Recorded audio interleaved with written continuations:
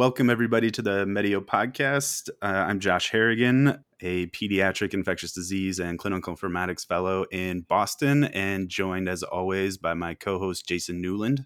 Hi, everyone. I'm Jason Newland. I'm a professor of pediatrics at Washington University in St. Louis and a pediatric infectious diseases physician. I also work at BJC Healthcare System.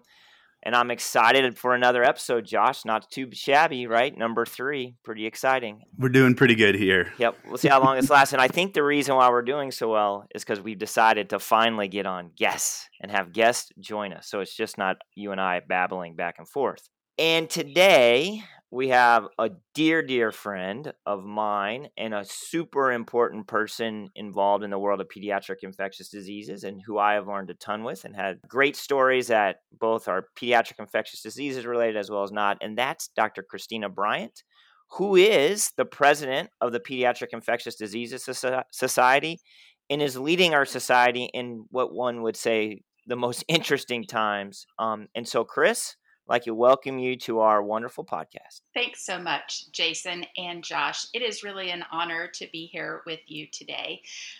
Like Jason, I am a professor of pediatrics. I work at the University of Louisville in Louisville, Kentucky. I practice pediatric ID at Norton Children's Hospital, where I work as the hospital epidemiologist.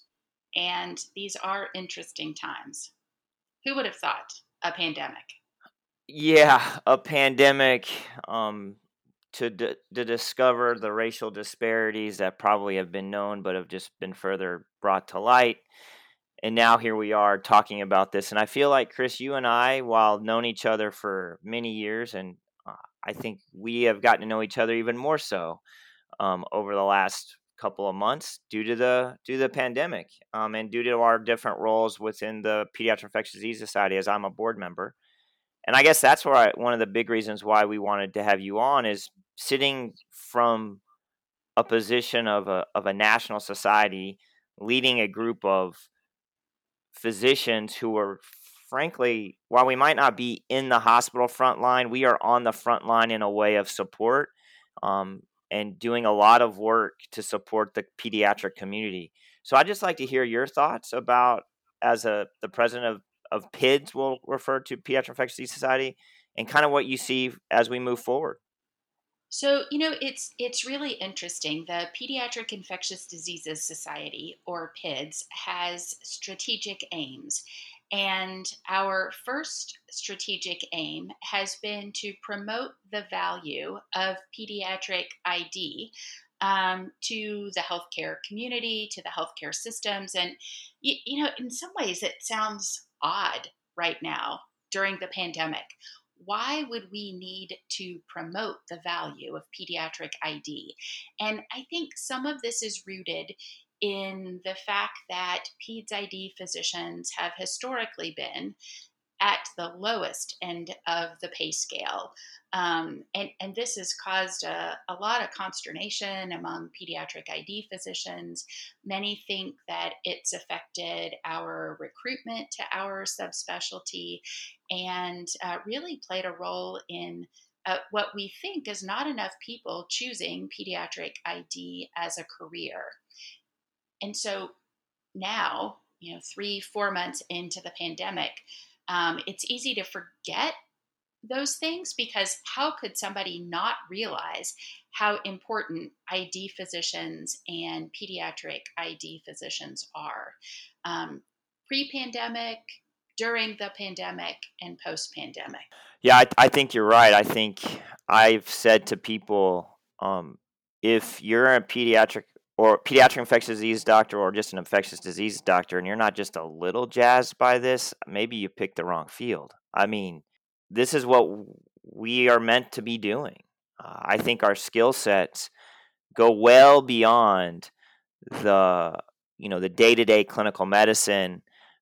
This pandemic is demonstrating all those skill sets and all of the excitement that comes with this job, from the amazing research that many of our colleagues are doing with trying to understand the virus, trying to understand how the virus impacts children, trying to understand the new multi-system inflammatory syndrome in children, trying to understand or develop the clinical trials for children, including the vaccine trials.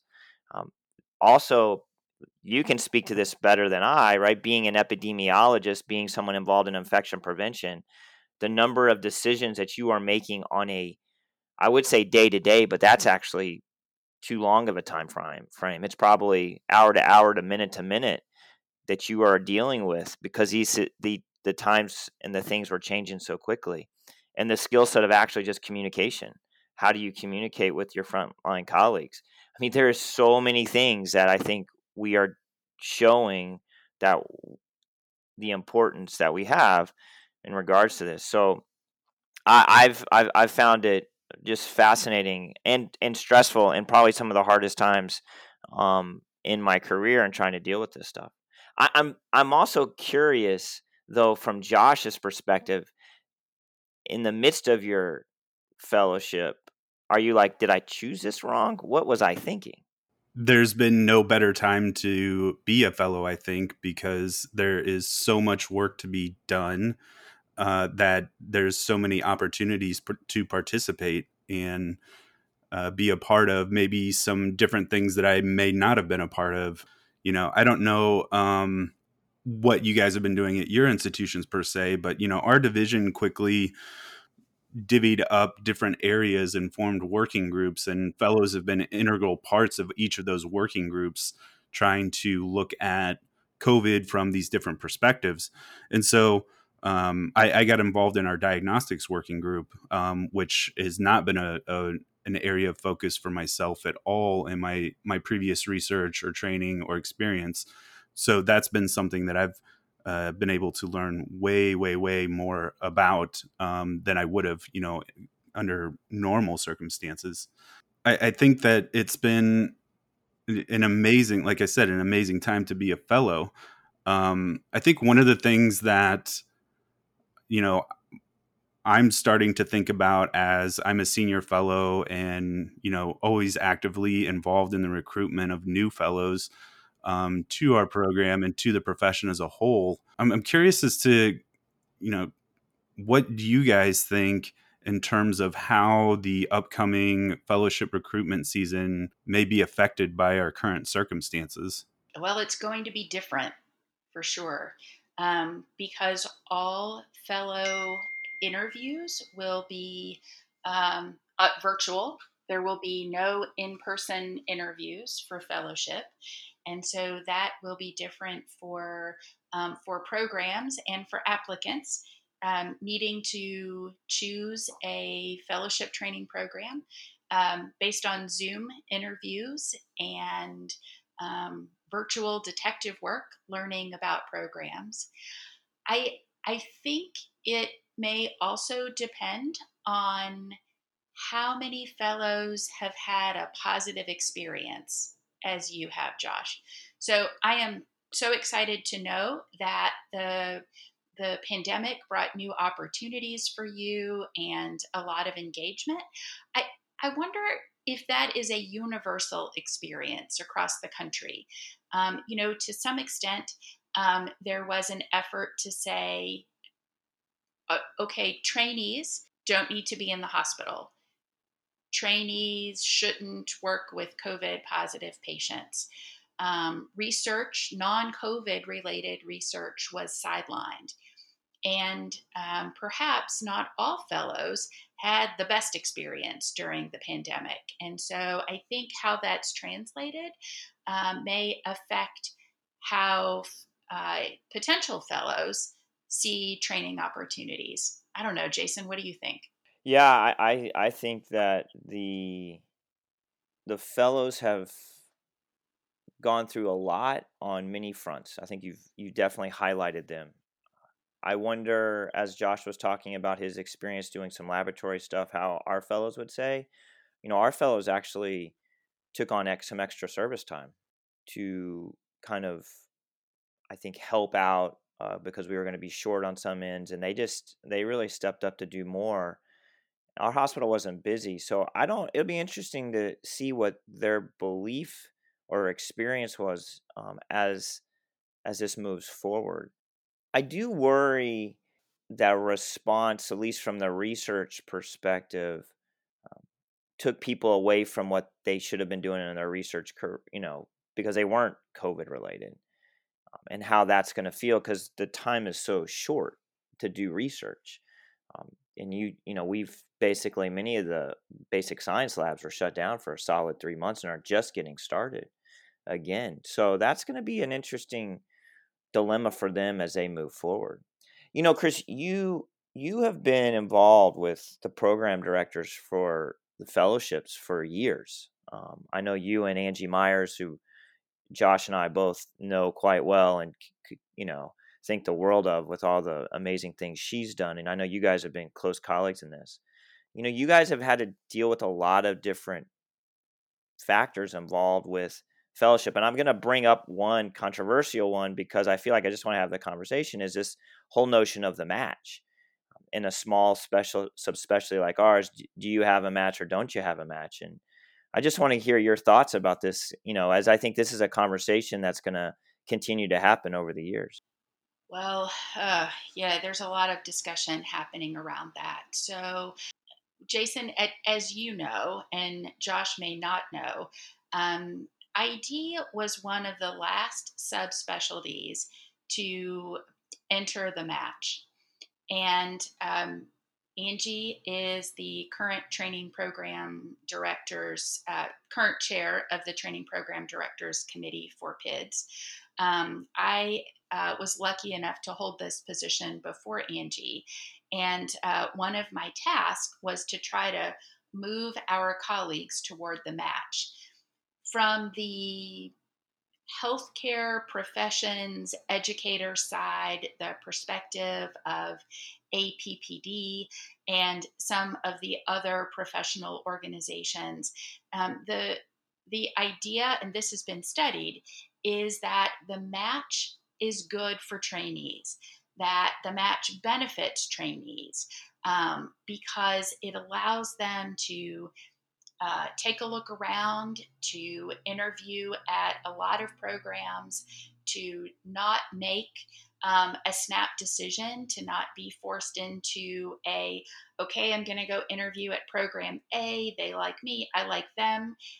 They make me an offer and I have to choose now before looking at other options. And so a lot of the debate initially was, okay, the evidence would seem to suggest that it is good for trainees, and this is what trainees want. And, programs weren't so sure. But we entered the match with the idea that we were doing the very best for trainees, with trainees' best interest at heart. And I will say the match has been successful, but every year we hear stories, anecdotes of fellows who enter the match, start interviews, and then withdraw because they've been given an offer by a program and they take it outside the match. And so we've had a lot of conversations. This feels unfair to programs who interviewed the candidate, unfair to programs who frankly, we just haven't had enough applicants to our subspecialty. And every year, positions go unfilled, programs go without fellows. And from the program perspective, it feels like, hey, I played by the rules and I didn't make an offer to a candidate outside the match. I waited, and great candidates were snapped up by other programs who weren't, quote, playing by the rules. And so on the adult ID side, they have an all-in match. So every program is supposed to participate in the match and not take candidates outside the match. And we've had discussions, so do we need to do that too? And I will say, as we've discussed this on the board, some interesting perspectives have emerged. Alternative perspectives that I'm guessing, Jason, you wanted to give voice to here. It has been proposed that maybe the match isn't the best for candidates in 2020. Maybe that it is infantilizing that we put candidates through a process where they interview and they wait, and on match day, it's a surprise where they're going to move with their families. And would it not be better to let them interview for jobs in the same way that most adults do when they finish their training? And the truth of it is, I don't know the right answer. Yeah. I thought I found the conversation, because I just assumed a match made sense because they did in residency. I remember as a resident, getting my fellowship, it was kind of like I got offered 18 months before I was going to be done, and I said, "Oh, okay." So I think I interviewed at 2 places, and then this one place said, and I said, "Yeah, great." But and so I always felt that, kind of this, let's all go in on the match because we'll all be doing the same thing throughout the country. And then we had these conversations about, well, that's not treating these people like adults, and now they have to wait to find out. And I was like, oh, I never thought of it in that light. This is really interesting from my perspective because I am in 2 fellowships, so I can draw parallels and contrast things between the two fellowships. So the clinical informatics fellowship is very, very new. They ostensibly have a match, but because of many complicating factors in terms of the way that positions are offered and funded at different institutions, they can't participate in the full matching process. It is not an ideal situation without having a formal match, and the subspecialty of clinical informatics is very much trying to move towards having a more formal match process because it can be very difficult, and we don't. I would say we don't feel like it is really serving the trainees at that point. So I understand where this is coming from, and I've quite frankly had the same thoughts myself. Would it be better to have more of a system, akin to finding jobs? The flip side of that is participating in another subspecialty that doesn't have a formal match. Just feels really hectic and confusing and not serving the trainees. And so I think any change away from a match process, I think, should be really, really carefully considered in terms of the actual process and how it's going to function. So I don't know what has been discussed in terms of what the future would look like. The future will look interesting, I think. And I think, boy, don't you wish you had Angie on? But maybe we'll just have to make sure she listens, and then she can come after me. I think Angie has voiced commitment to the match, as have I in the past, because we understood that it was what trainees wanted. And again, there was some evidence that it seemed to be what was best for trainees. And before the match, it was a bit of a free for all. Now, things change over time. And I think that may be our task to figure out, is there something different? Do trainees still perceive that this is the best choice for them, that this is benefiting them? Which gets to this point that I think we had intended to get to, but I'm sorry I sidetracked us. But which is, how do we get more trainees interested in our specialty? And does the COVID-19 pandemic help or hurt us?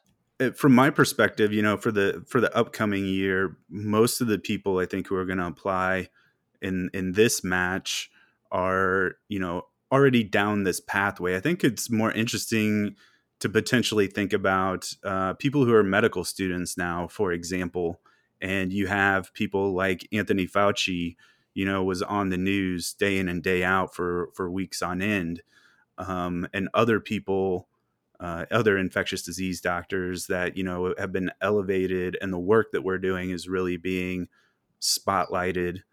So I think just my opinion, it seems like we may see this not immediately, but hopefully going forward. Josh, I hope you are right. That's what I feel. That what an exciting time to be an infectious disease doctor. To be able to participate in this work. But I think that's not the only perspective. I think people also see on TV not just Dr. Fauci, but healthcare workers who are tired and overwhelmed and haven't always had access to appropriate personal protective equipment. They've read the stories of healthcare workers on the front lines who've contracted COVID 19. I don't know what you all have seen in St. Louis and in Boston. I think Boston has certainly been, in the really in the eye of the storm, so to speak, with large numbers of cases, much different than Louisville. Um, but I think across the spectrum, there have been healthcare workers who've been afraid, uh, and a few who've said, "Oh wow, maybe this is not what I thought I was signing up for." So it'll be interesting to see how trainees perceive this.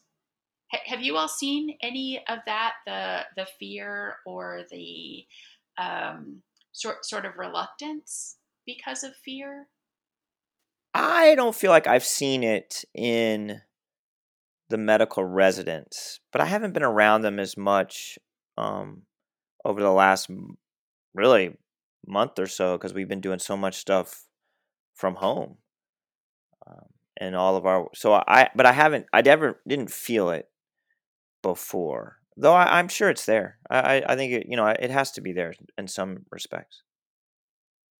Yeah, I would say I have the same thought or the same experience, just because I have not been, I've been working from home and not in the milieu of the hospital or around a lot of the trainees and stuff. So it's difficult to judge.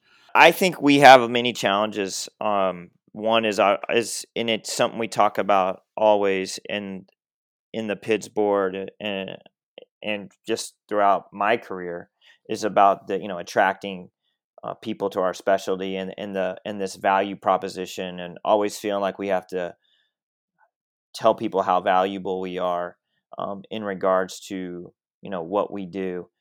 And that's always been a struggle about how to weigh that. And I think now, in light of the last really over a week, in regards to the structural racism and racial disparities that have become evident in COVID-19, it then has us all, turning inward to look at our own societies about what do they look like and what do they say. And Kris, you led a tweet on June 2nd that one of the quotes within the statement, I guess it really was a statement, said structural racism is more harmful to the health and well-being of children than infectious diseases. That tweet got a columnist at the New York Times sending us emails about what we meant. So that's very powerful. You and I have talked about this often. I just want you to, what your thoughts are kind of in this notion of um, where we as a society are in both the recruitment of those in kind of these these underserved or less privileged groups into our society. What do we need to do? And then what this structural racism in general, how are we going to do better with it? I was pleased to see how many times that it was retweeted and the attention that it got. And I was proud of our society for speaking up. And I think the undertone in the New York Times columnist email to us was really more I agree. more than infectious diseases, right? And the Pediatric Infectious Diseases Society is saying something is more important than infectious diseases. And so what's behind that? Well, okay, we have vaccines to prevent infectious diseases. We don't have a vaccine for racism, right? We don't. We have antibiotics that can be used judiciously, Jason, Good. uh, uh, for infections. But what's the treatment for racism? And so those are big questions that we need to tackle. But I am very happy to remind you and the listeners, and maybe Josh hasn't heard about this yet because we haven't done a good job of publicizing it. But PIDS has created an inclusion, diversity, access, and equity task force that is led by Tony Flores and Tina Tan. And the group's charge really is to articulate IDANE principles for PIDS, to look at our existing policies, practices, our processes, to figure out where we have opportunities to improve or implement best practices, and then finally to identify strategies to increase underrepresented populations among those pursuing careers in PEDS ID. Look, we know that our membership and really the body of pediatric infectious diseases physicians does not reflect the diversity of those we serve. And that really needs to change. Well said. Well said. And I think we have opportunities to help even in the whole field of pediatrics. You know, Mobeen Rathore is up for AAP president. I think voting ends June 9th. He's a pediatric infectious diseases physician, has been on the board. He has been the president of the AAP chapter in Florida, has done a lot around diversity and inclusion, done a lot around gun violence. I can't think of a better person to be leading the American Academy of Pediatrics than a pediatric infectious disease physician who's dedicated his career not only to infectious diseases, but inclusion and diversity. So I think, but these are the members that we needed to build up and have more of, as you said, Kris, and putting in some structure to how we go about different things, such as the antimicrobial stewardship conference that we put on every year. We need to make sure that, we are addressing disparities, racial disparities, making sure that, the lineup of speakers has diversity. That is going to be on us as we move forward as a society to have the structures that will show people that this is the place I want to be, and this is the type of specialty that represents who I am and who we care for. And this has really been a learning experience for me. I think on some level, I have thought, well, of course we promote diversity and inclusion. Of course we, um, all of our members have equal access to all that our society provides. Of course we do. But then taking a step back, um, you have to ask the question, how do we know that? And just because I think that, is that true? Um, where where do we have opportunities? Tony Flores reached out last year, maybe more than a year ago, and said, "Hey, I think we need to do this." And I said, "I think you're right." And um, then life intervenes and things intervene, and things move slowly, too slowly. And I think it has become apparent that this work is urgent, that it can't be put aside. Now we had a call for volunteers. We put the task force together before the events of recent weeks. But I think we need to give this our highest priority, and to do anything else, I think would not be okay. Um, so, Jason, in terms of the recent statements from the society, We've spoken out, but you said to me, okay, at some point, enough talking, time for doing. So I think that's what we need to talk about. What is the doing moving forward? Well, you are right, Kris. My biggest fear is that the protests, as they slowly but surely move through in a way, the society, then we are back to the pre George Floyd time or post Michael Brown time, and a number of steps forward then lead to 2 steps back. So what are the systemic and structural changes that are going to be made? We have to make them. We have to decide individually what those changes are within your day-to-day life, what you're going to do work-wise, how that's going to change, how you're going to say this, how you're going to call out microaggressions to both people of color as well as to women and others. And we're going to make sure that we understand that. We're going to have to agree that you're going to read Just Mercy, or you're going to go read White Fragility, and you're going to talk about what that means. Those are the starts. I think structurally for me, the group that I work with, the coordinators and stuff, we're going to do our inclusion and diversity training. I can't believe we haven't done it. That's on me.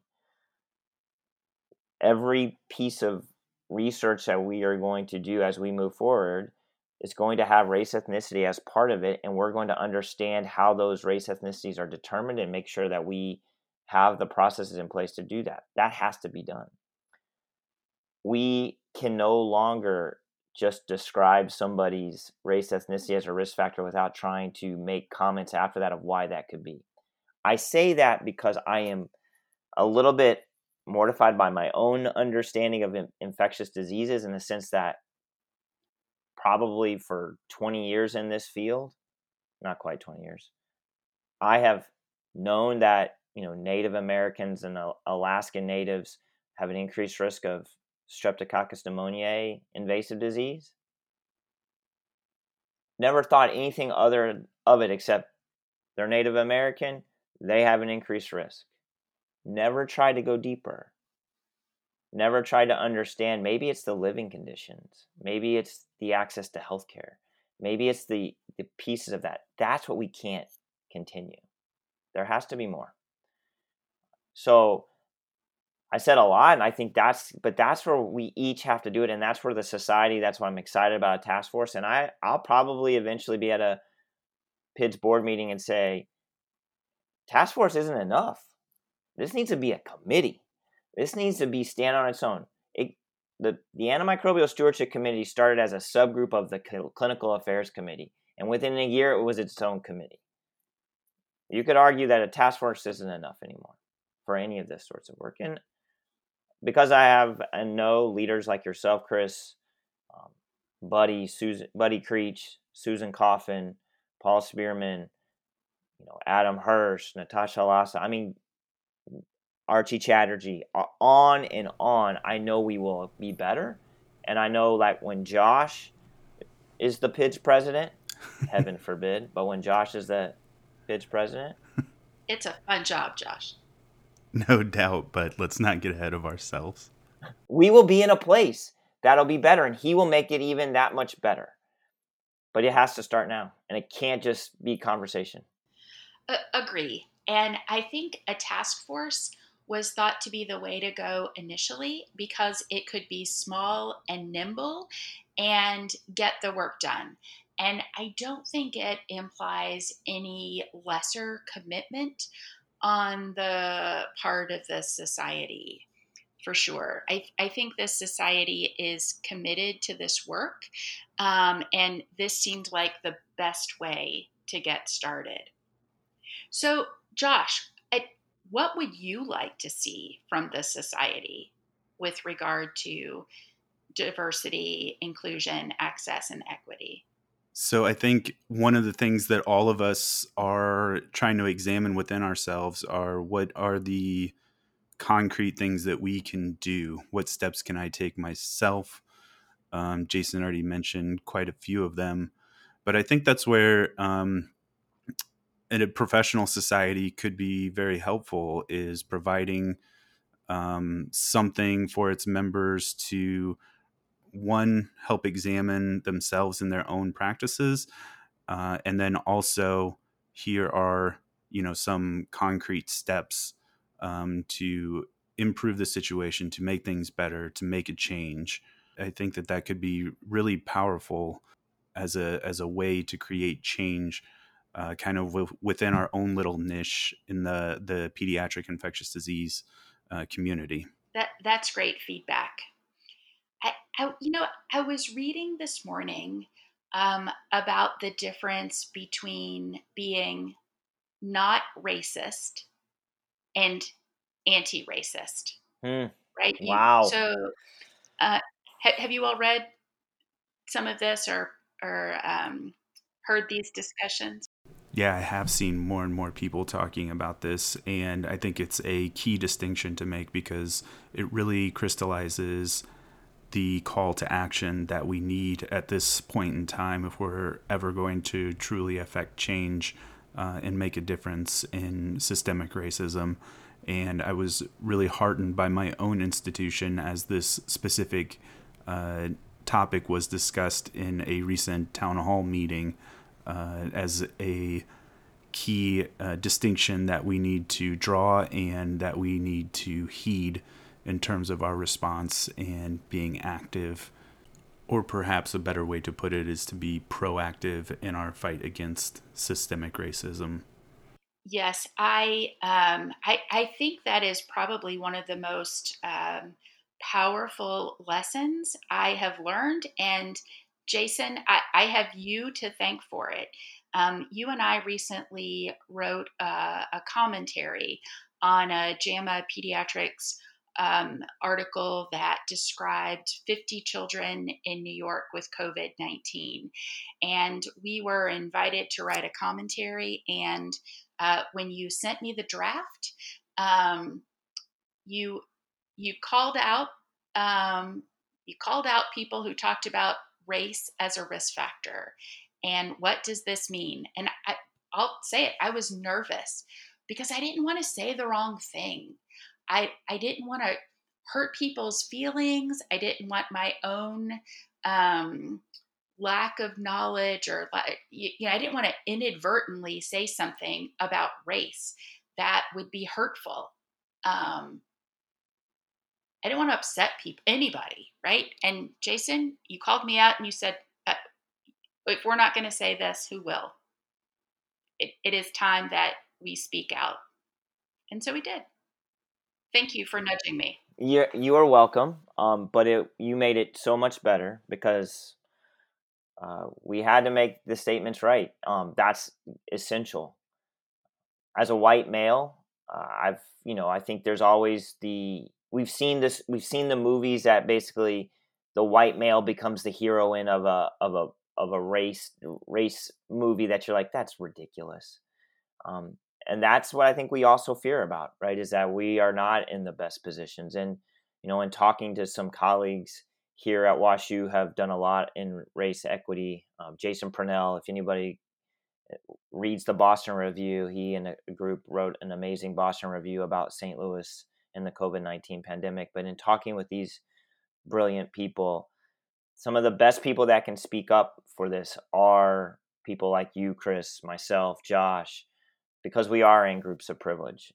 And if we can do the message and be cognizant of the message, we can make a big difference. So I appreciate you being open and allowing us to be bold. And we have to continue to be bold. We do. I think this can't just be a blip on the radar in response to recent events, to the loss of life, to George Floyd and Breonna Taylor. This can't just be a reaction. In some ways, it's a little bit shocking. 20 years ago, I never would have thought we would be here now. That the work that there would be so much work to be done, and so much inequity left. I feel like, and I'm hopeful that this time is different. It feels different to me. It feels different, I agree. But are we going to be willing, when we're through this and when we're comforted by the fact the pandemic's gone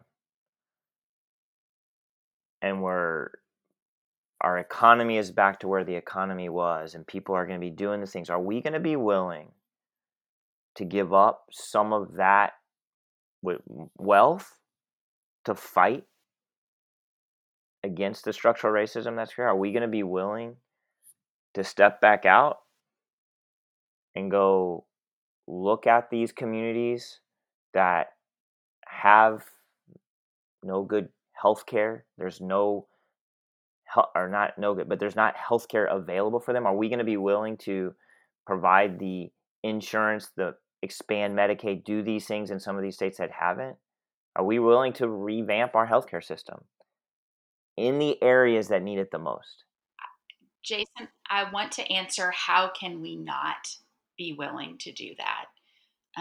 But then you can look over your shoulder at our history and say, oh, wow, we had opportunities before that we did not seize. I say this because I've seen so many great leaders that I respect and trust write these unbelievably eloquent 2,000, 1,500, 2,000 word essays finally acknowledging the root cause, the structural racism, these things that have put us in this position, and stating that we're going to make this better. I'm skeptical. I don't want to be skeptical, but I'm skeptical, and I hope we remember and we're doing more. And I hope when we do this podcast again, we can talk about, here are some of the changes we've seen in our communities and throughout our society. Words are powerful, but now we need action. Yeah, I think that's really well said. Kris Bryant, you never disappoint. Yeah, this is really great. Thanks, Kris, for taking some time and joining us. Well, thanks for inviting me.